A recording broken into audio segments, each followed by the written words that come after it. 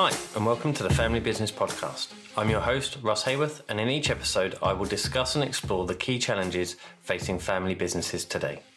As a family business advisor, I'm passionate about helping families to overcome the complex and unique challenges that come from being in business together. So if what I cover in the show resonates with you, I'm here to help, and I would love to hear from you. You can get in touch with me at fambizpodcast.com/workwithruss. You can also sign up to the newsletter there and receive the latest blogs, podcasts and videos directly in your inbox. I would like to thank my friends at the Institute for Family Business for their continuing support for what I'm doing with this show. The IFB is a unique community of family businesses with common challenges, interests, values and goals. To find out more about their work, visit ifb.org.uk. Let's get on with the show.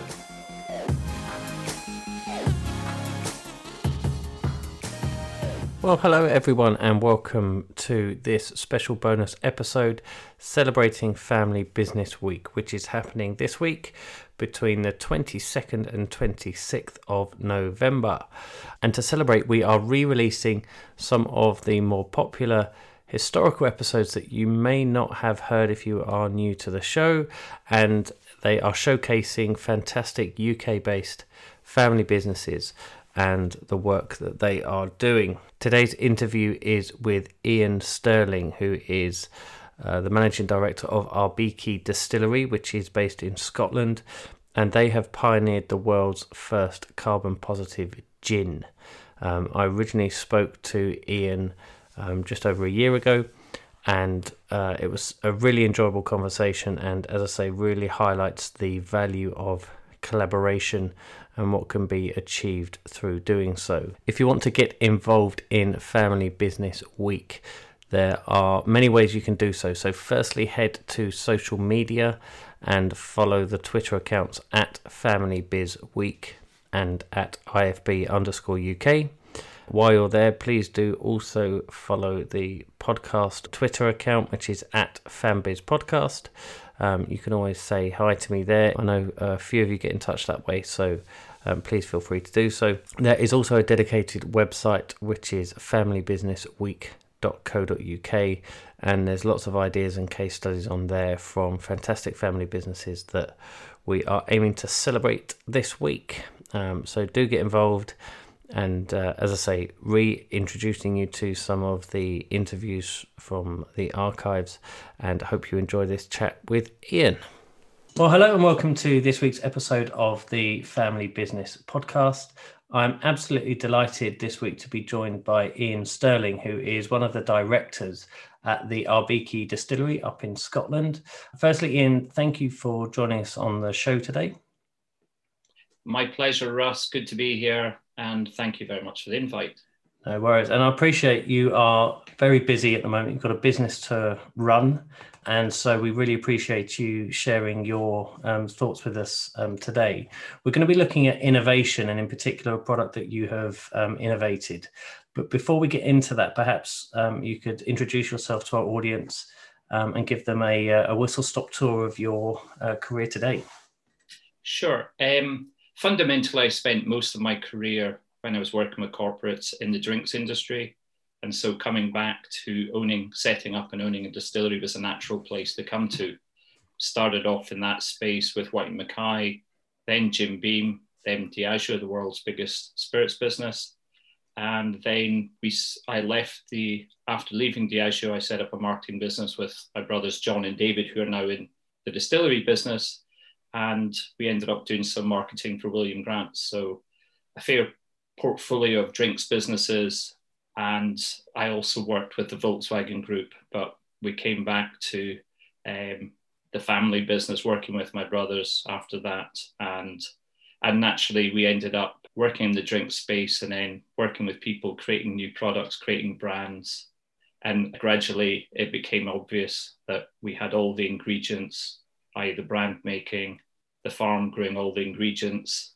We had a building, we had water, and the bits we were missing, and that's kind of where the innovation and collaboration comes in. The bits we were missing was the actual kit, so we had to go out and spec that. But thankfully, I'd done an MBA at Heriot-Watt University that has the Institute of Distilling and Brewing. And so that missing piece, I went to the head there, and then was pointed in the right direction in terms of the chap that ran the MSc program. And we took various projects that we were working on in terms of brand building and just setting up the distillery to the MSc program. Because for me, obviously, all the students were writing dissertations. So after discussions, these problems or challenges we had then became dissertations.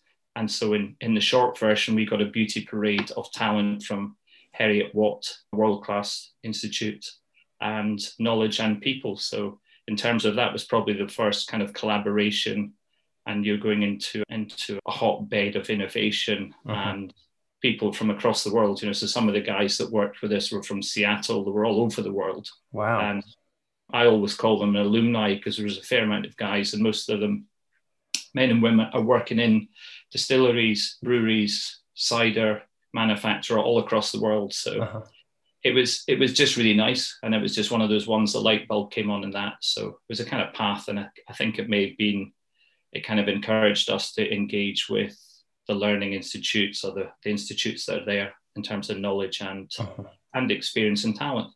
Fantastic. And we're going to cover that in a bit more detail later on in our conversation. But if we can just take a step back to your return to the family business.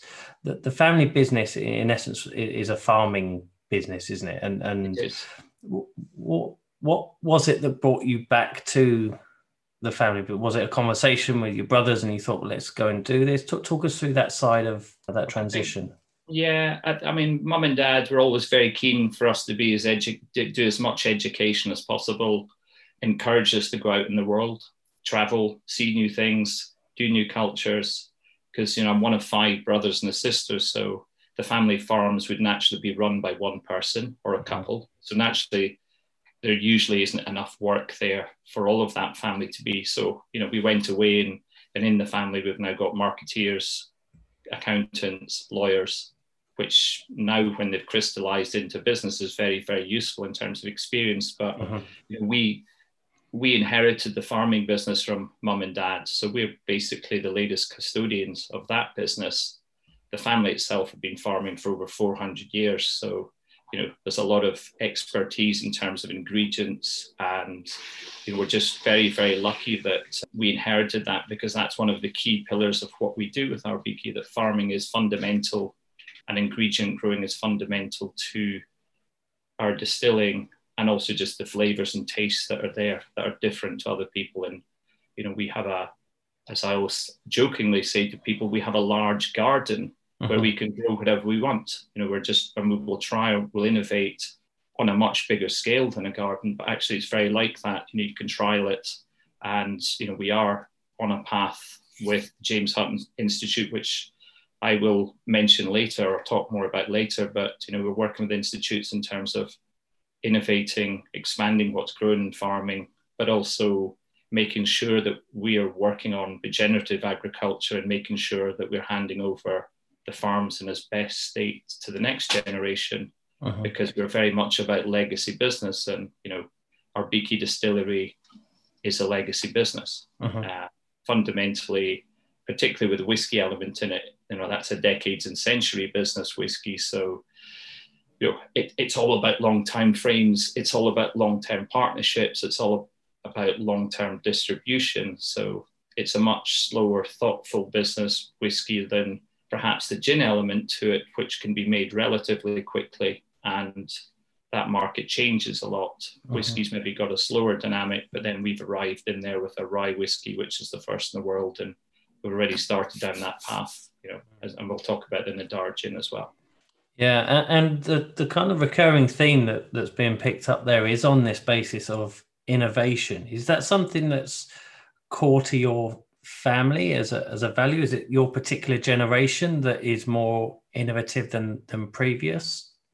No, I don't think so. It's funny how you say that, and instantly my father's face comes into, because Dad was always a person that saw ahead really, really clearly.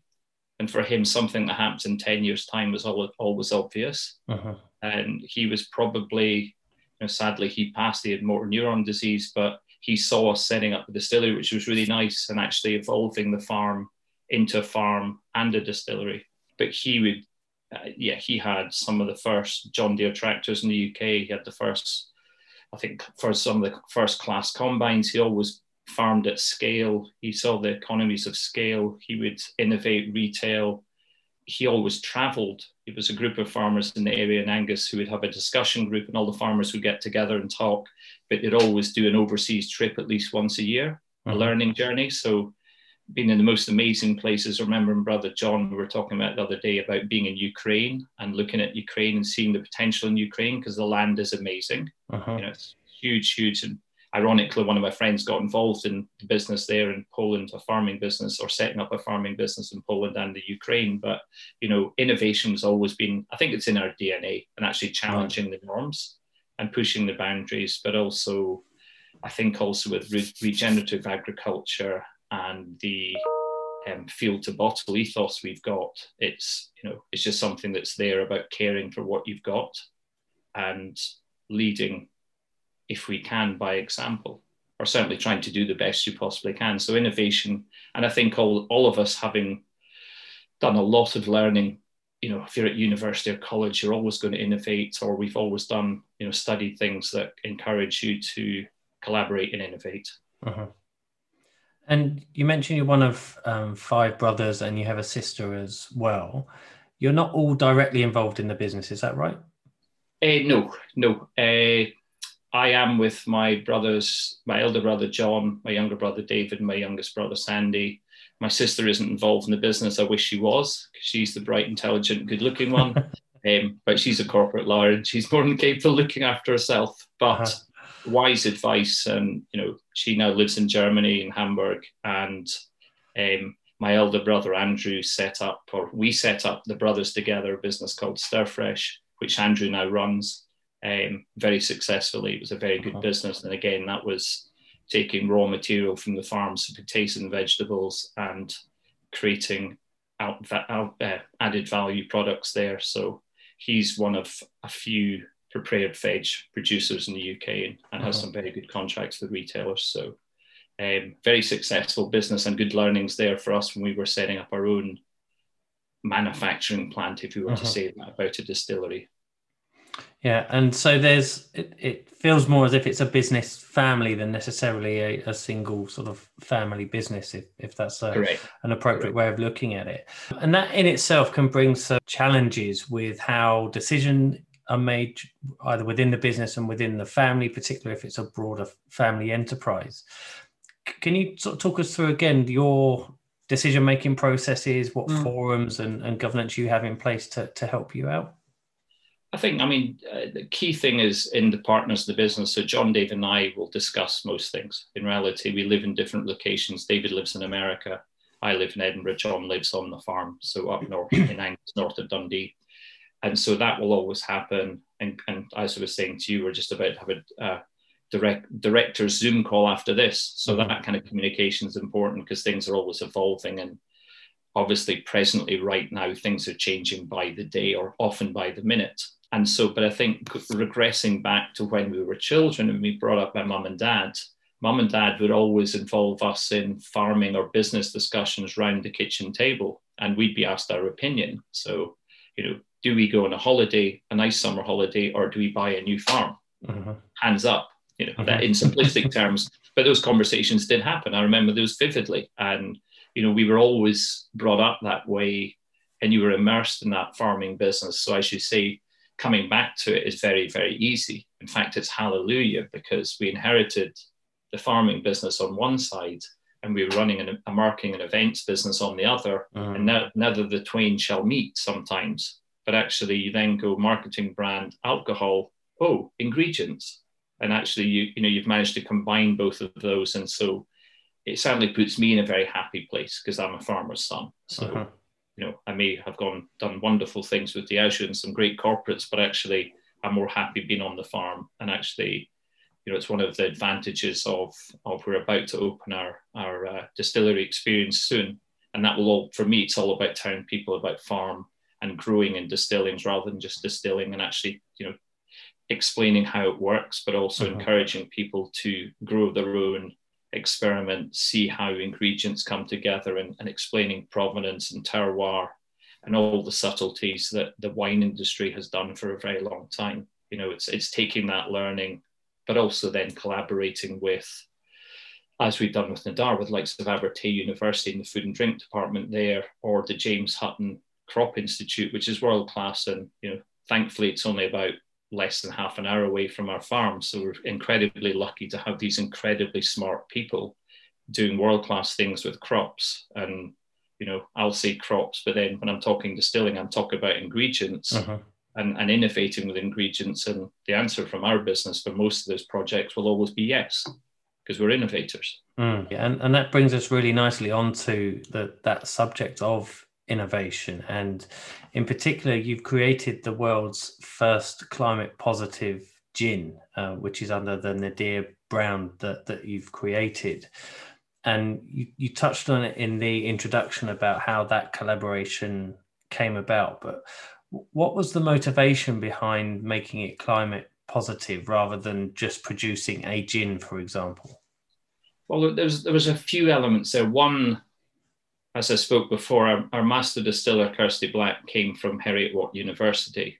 So Kirsty, after MSc, continued her education and learning, and we would give her time to go and do her PhD. So she would go to, as I would call it jokingly, go to school every week.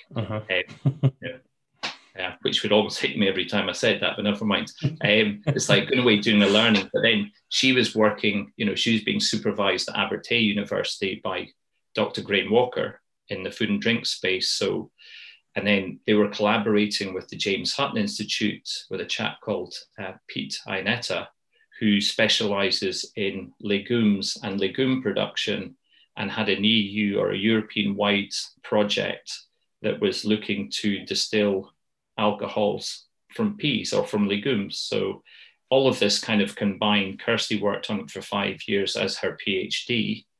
We were the ideal people to do it, because actually having peas in our crop rotation on the farm is really good, because you're getting a nitrogen fix for free.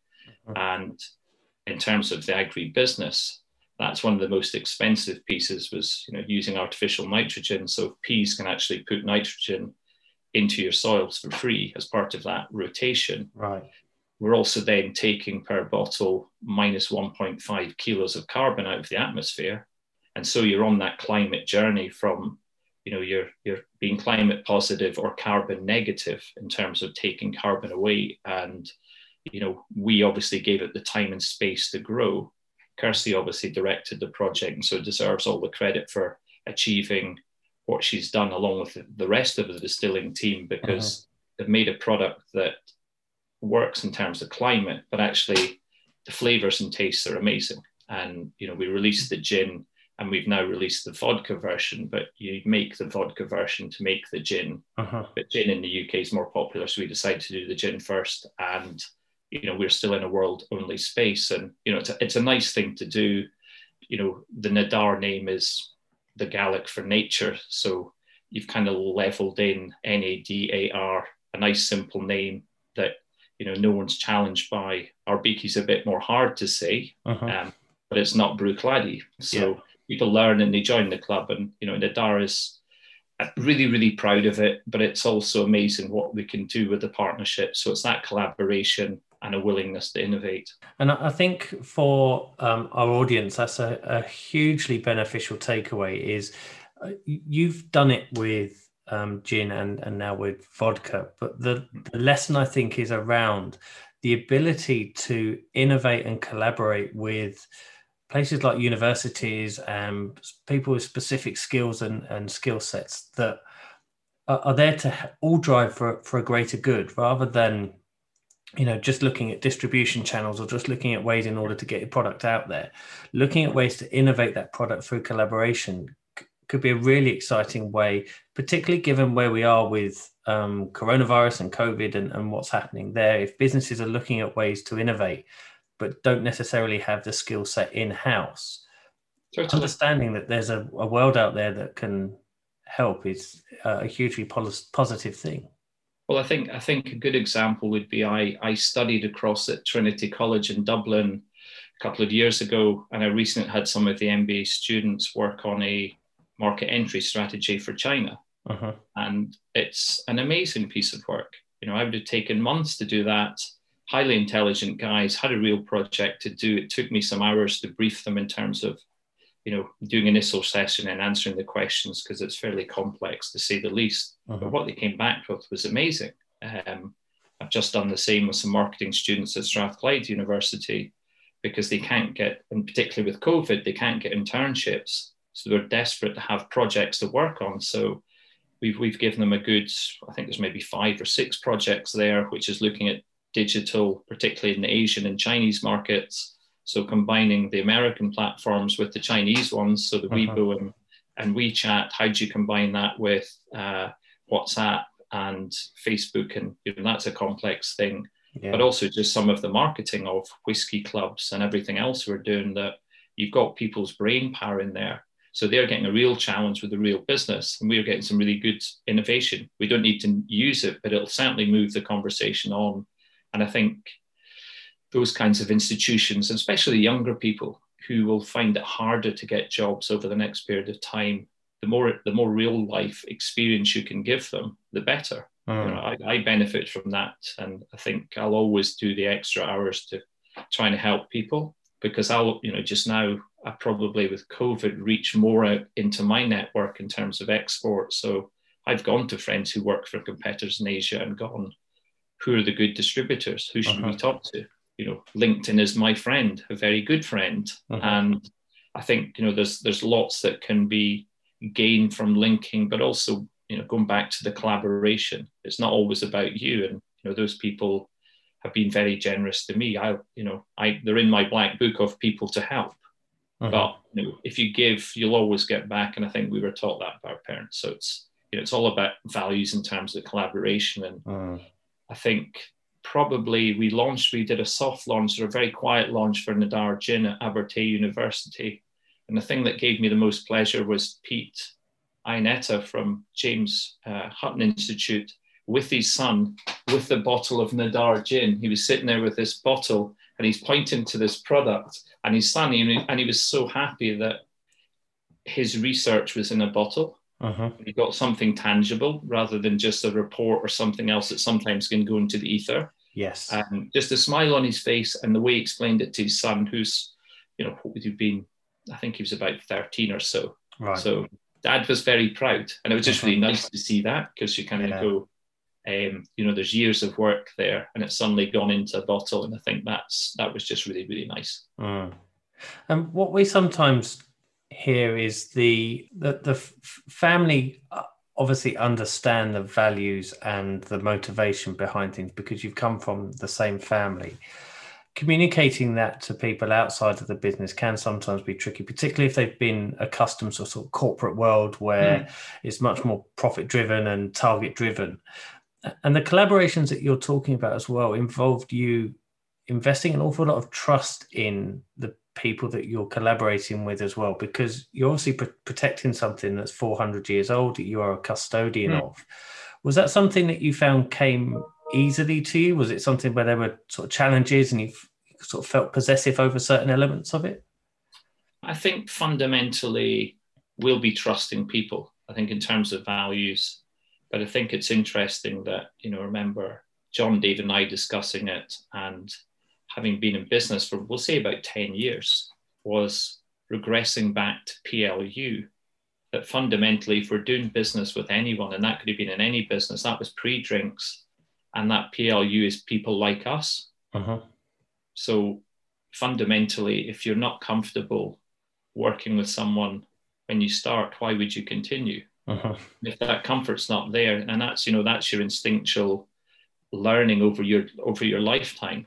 John, Dave and I are all roughly about 50, and actually, so you've got a good 30 years of perhaps being in the business environment, or 50 years of life, that you will get vibes of people. And I think sometimes you have to trust people, and sometimes you can be more suspicious, or there's things that come up. So I think people also earn your trust, and you earn the trust of other people. So the more you're sharing, but also you have to take some risks, because otherwise, if you don't trust anyone, or you're not building those partnerships, nothing ever happens. And so you've got to take that jump and go, if we are silly enough to set up a distillery, you're going, how'd you do that? Well, we just wanted to. How'd you do it? Well, we wanted to do it, so we'll just do it. Yeah. And same with Nadar, same as doing, say the rye whiskey we've done in terms of Highland Rye. That's a first one in 200 years. And, a lot of the industry are on my LinkedIn because I work for a lot of the companies and know a lot of people in that space, and people are looking to see what we're doing. But, we're capable of growing and distilling. And also, because we're marketeers, and I'm a marketeer, you're used to reaching out to other spaces on social media and through markets or working out through market research, and hence the conversation with Trinity College in terms of market entry to China, or Strathclyde in terms of going, how do we best do this? Because, I'm an old fogey at 53, but those young, talented, bright individuals there may have a totally different view in their 20s. And, I'll never stop learning. So if they can tell me something or show me something, more than willing to adapt and change. And also fundamentally, you might come across people, as we did with Kirsty and Christian, our distillers, who are very talented, and you go, well, actually, come and work with us. Because, there's nothing better than having bright, intelligent people working for you who make you look good. Yeah. Way more intelligent than we are.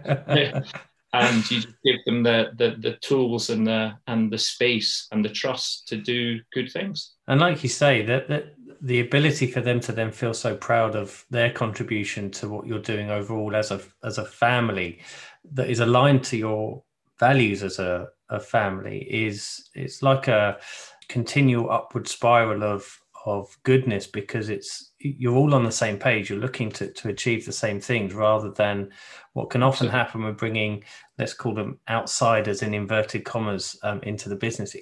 That can be a challenge sometimes, because it's harder to articulate a feeling or a value around something than pure product or target. Absolutely, because a lot of it's in your DNA, or it's how you've been brought up. So, it's very subtle in that way. But then that's when you're out, I'll always look at people and go, actually, would they do well for us? And, it was funny, I was doing a presentation online to Shanghai recently, a Sunday morning at 9 o'clock in the morning, a presentation, a tasting. And it was funny because I was doing it with my colleague, Stephen, and we got to talking about AK's gin, which is named after our father. And I stopped Stephen, who was talking, went, actually, I'll probably better explain this. And when I explained it was named after my father, who died, he'd passed in this horrible thing called MND. And we wanted to name a gin after him. And thankfully, it won the world championship before he passed. It was the reverence from the Chinese, who really value that kind of respect for their elders. Yes. And it was amazing, just the reaction in the room. And it was, it was on Wi-Fi. It was in a Zoom call, but it was just really powerful. And it's something that we will do without sometimes realizing that you're adding elements like that in. But I would only tell the story because I'm proud. You go, actually, that was a special day, telling Dad the day we won the World Martini Championship, and I go, actually, you're world champion. So you can't do much better than that in terms of having your own alcohol. And it's just nice. And obviously, if you're in a family business, you can do that. There's not many people that get to world champion status, is there? So that's very special. So that's a lovely story. In terms of sort of the continual innovation and your sort of role as a custodian, as a family, what's your hope for future generations? Is there ambitions to just retain this within the family and create an environment for people to flourish within, or what's the motivation there? Very, very, very, very much that, because in reality, in the next generation, there's, I think I counted the other day, 13 who could be engaged in the business. They're all fairly young just now, but actually, we're driving the business forward. One of the aims when we started to be was one of the most sustainable distilleries in the world. So there's a lot of work to do in that. And that's an ongoing project, and that will be an ongoing project for decades, because that's all about energy conservation, logistics, transport, that there's so many different things. But we've initiated some fairly forward-thinking projects in terms of logistics, in terms of new crops, in terms of or as I think I said before, we're about to open the distillery experience, hopefully next spring.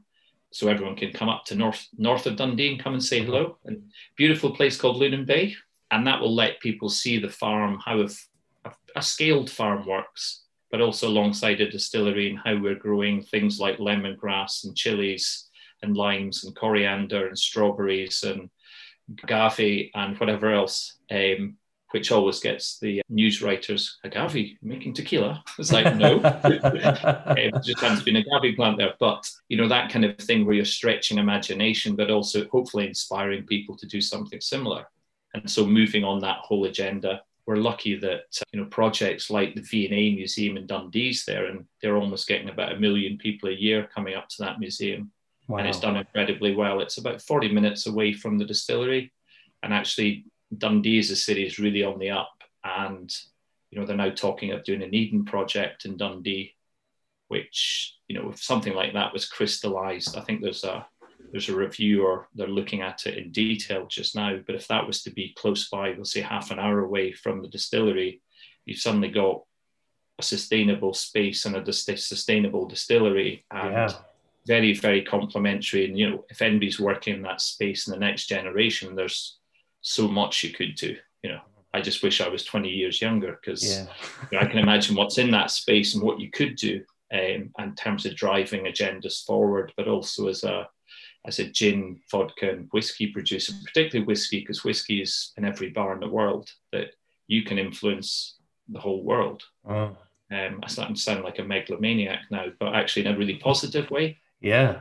Because if, we're doing the field to bottle with the rye, we can go field, variety, how it was distilled, where it was bottled, and it's all in one place. And then your challenge is getting it from there to further away. But these things are being addressed in very wise ways just now. There's some really great innovation in that space coming, and we can hopefully engage on that one. And, you're then laying down, and particularly laying down, talk about laying down foundations, but laying down whiskey for decades, at which point, the next generation, probably reading the William Grant's family book, probably third generation really benefiting from that, because you've got a big stock of aged whiskey that, that the owners, if they're smart, just let the machine continue to run, the business continue to run, and your role is going out and managing the distribution and the distribution partnerships around the world. That doesn't sound like a hard job to me. No, that sounds lots of fun. I make it sound very simple, but for me, it is quite simple. Yeah. And we've spoken a little bit about the sort of longer term plans, and in particular, that's again one of the values of being family owned, is that you can take that longer term view with the business. But in the short term, we are facing at the moment periods of quite high levels of uncertainty. We're dealing with a global pandemic. Here in the UK, we've also got Brexit on the horizon, 80 odd days until sort of transition period ends. How are you doing in terms of coping with the fact that there is now so much change, as you said at the outset, on a daily basis, and it's stuff that a lot of times is out of our control, in the sense of, there's only certain aspects of it that we can actually influence. How are you coping with that? Well, I think it's interesting we're using Zoom to do this, because actually it's one of the, I couldn't begin to think of how many hours I've spent on Zoom since around about March time. I think having those communications and reaching out to as many spaces in different markets across the world, we have a range of discussions going on. I think within that period of change, you can be very dependent on a local market in terms of the UK, or even a European market. Obviously, Brexit's going to change that too, or add even more complication to that. So you want to be talking to faraway markets, just as I spoke about in terms of Shanghai. We sent some product, we did an online presentation, and we did an online tasting, which was very challenging, but at the same time we did it, and it's been done. And actually I was on WeChat talking to the boss there today, and because they just had a national week's holiday in China. And so it is familiarizing yourself with new markets, using the technology that's there to communicate and you probably can't do the journeys. And I'm thinking particularly in terms of selling food and drink, or certainly in the drink space we're in, is that, normally I'd want to go and meet the people and do lots of travel, but actually the technology is there that does that pretty well. I would say at least 80%, because everything can be done electronically. There's films, there's, tastings, conversations, and also, as an SME as well, it's not costing you anything apart from your time. Yeah.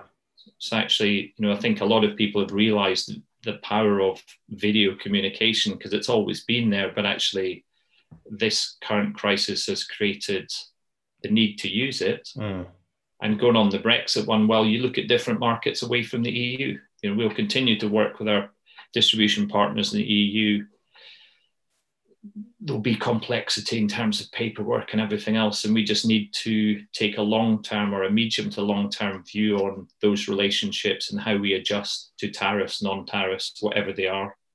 But all change creates opportunities in my mind, so you have to stay in the positive space and actually look at the opportunities. And we've looked, I think, in terms of the business over the kind of first 5 years, because we'll soon be 6, is we kind of looked at the UK, or maybe Scotland in year 1, UK in year 2, with London specifically as an export market, because it's very much a different country. It's an international space compared to the rest of the UK.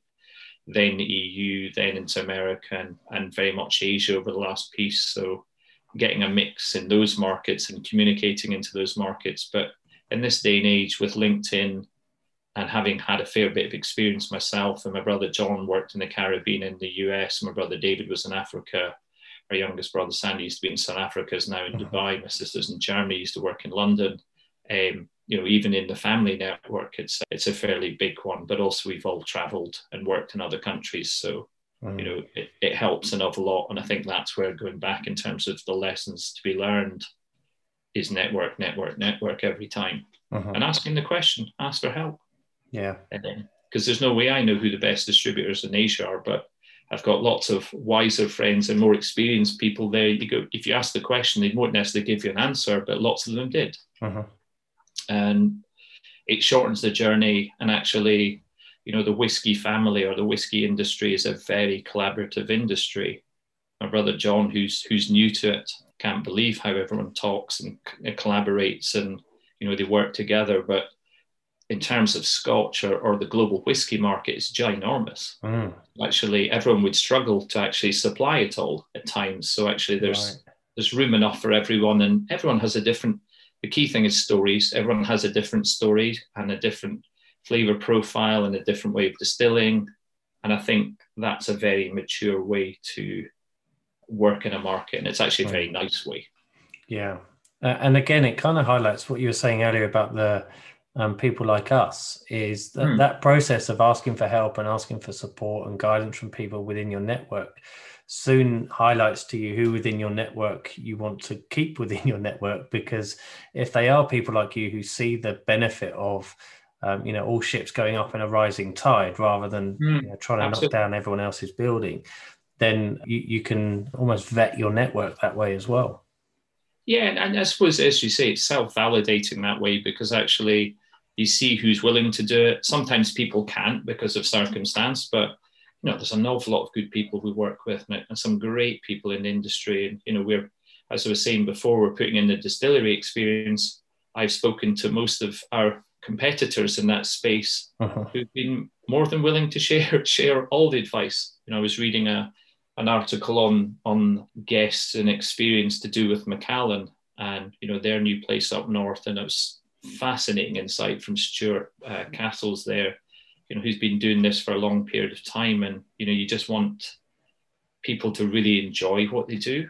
You may as well borrow those experiences. It's not always going to be the same for every location, but there's so much you can learn very, very quickly. And if people are asking us for advice or help, instinctively we do it every time, because you're part of an industry, or with the students or the particularly younger people, it's actually giving them experience and actually giving them a hand up to get started in work, and encouraging them to do their education, but also to travel and learn, because that's probably one of the things that I've definitely got mum and dad to thank for that, to encourage us to go away and travel. I backpacked for a year around the world, and I would advise people to do it, because I saw things, I learned things, I worked in bizarre jobs. It was great.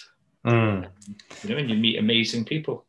And that again it can be quite a hot topic in sort of family business world around, should the next generation go off and explore? Should they go and, tread their own path rather than sort of go through this set process of becoming involved in a family business? And I do know of examples where both have worked out relatively well. So I don't think there's a hard and fast rule, but I think that is extremely valuable. And again, we might be restricted right now in terms of where and how we can travel, but that for those sort of rising gen or next generation who are in businesses or have family businesses, and are looking at what their options might be, presumably you're suggesting that would be something definitely worth looking at, if not pursuing, because of the value that it brought to you. I learned an awful lot about the drinks industry working for the business I was with, whether it was my induction with Richard Patterson at White Mackay. The Nose is one of the best people in the world in terms of whiskey, blended whiskey,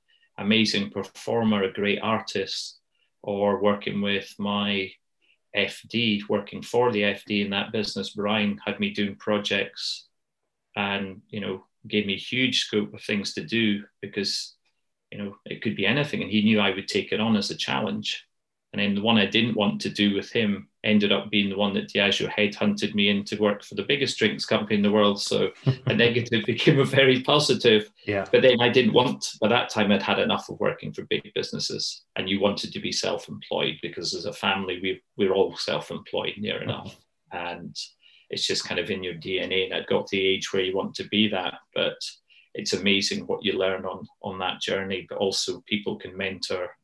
We were very lucky when we started, or I started in kind of self-employment. I joined, and then John joined Entrepreneurial Exchange, which is a entrepreneurial group in Scotland that because Scotland's a very concise area, we had, the best business people were part of this group, and you'd sit at a dinner, round a dinner table, or small groups of people, all Chatham House rules, sharing business knowledge with a billionaire sitting next to you, or 3 billionaires sitting next to you, the owner of Stagecoach or whoever. And, it's all confidential, but the learning is staggering. And, we used to go and have a cup of tea with Sir Tom Farmer, who would have been the only non-American board member of the Ford Motor Company. But Tom was a very wise man and still is. And, amazing business people, but that was bit of luck. We looked for it and we got membership, and I think John prospered in terms of entrepreneurialism, and I think I definitely did, because in those days we're probably looking at build a business and sell it after 10 years, whereas we're the complete opposite. It's all about legacy, because actually nothing would give me more pride than knowing that you've set up something, a platform for other generations to thrive.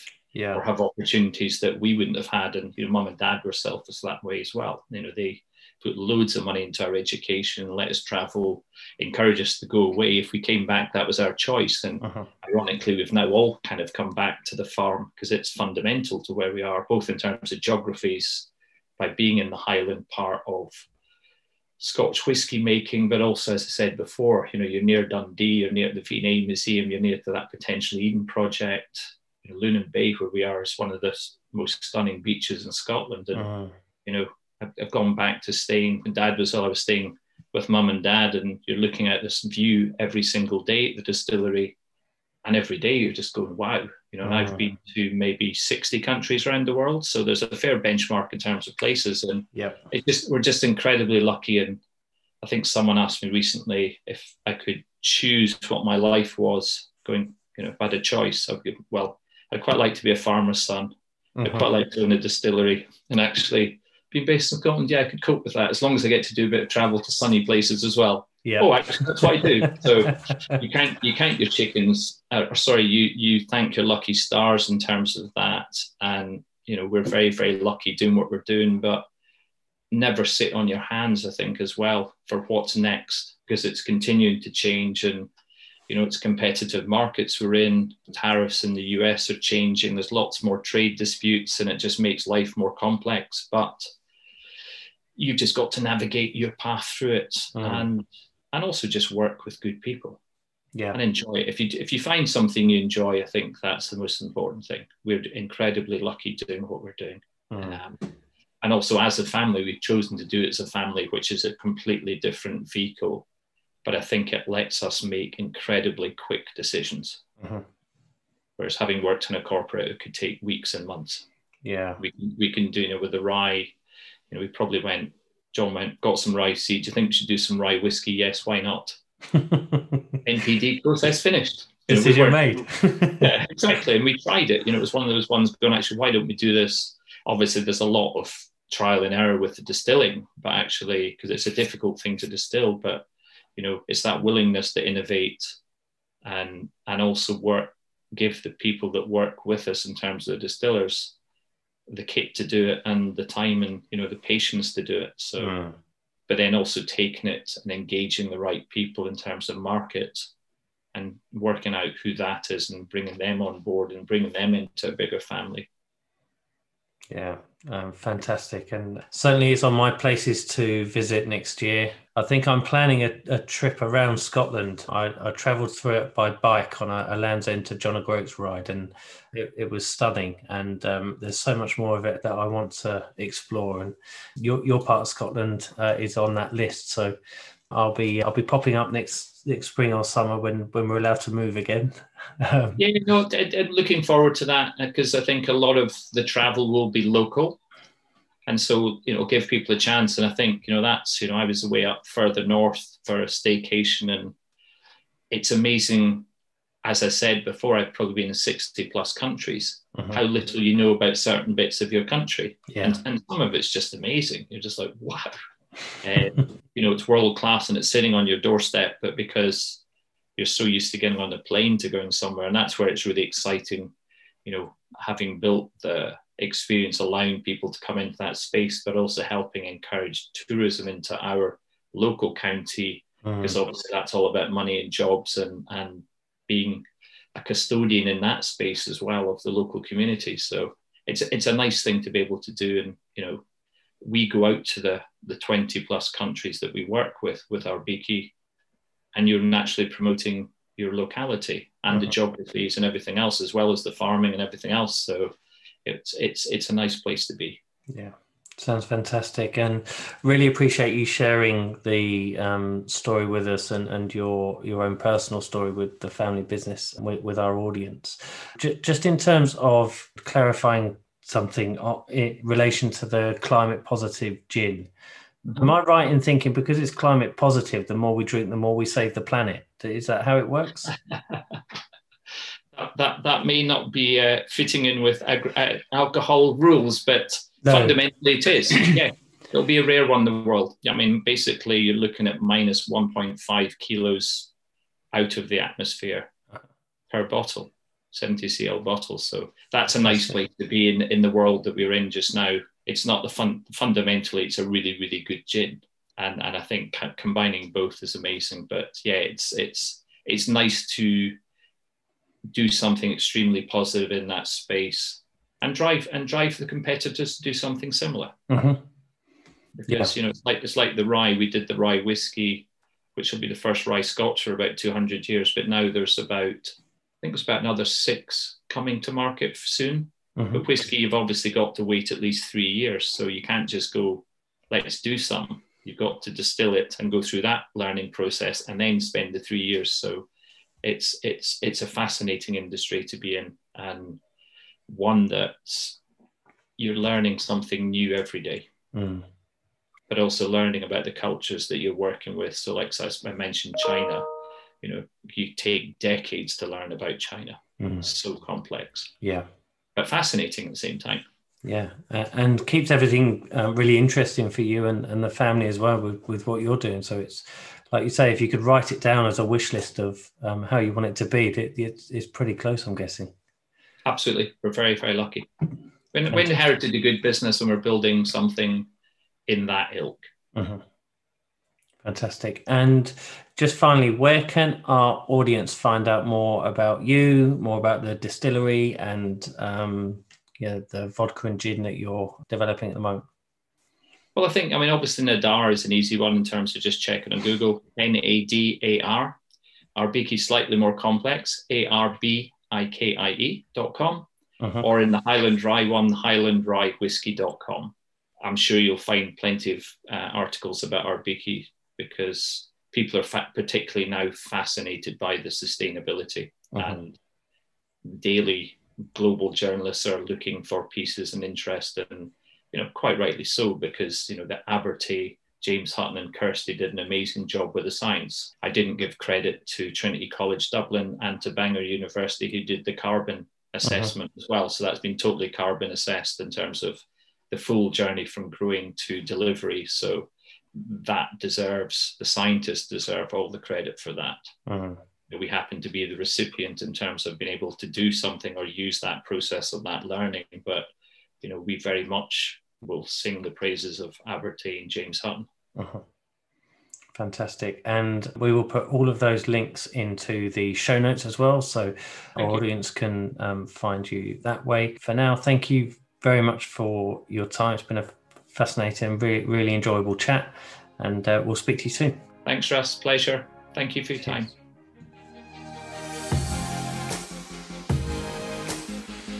Thanks for listening. I really do appreciate it.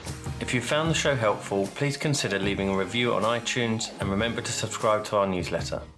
If what I've covered in the show resonates with what you are facing in your own family business, I can help. I provide consultancy support to family businesses of all sizes, so please get in touch if you'd like to know more. Head over to fambizpodcast.com/work with Russ. Until next time, take care.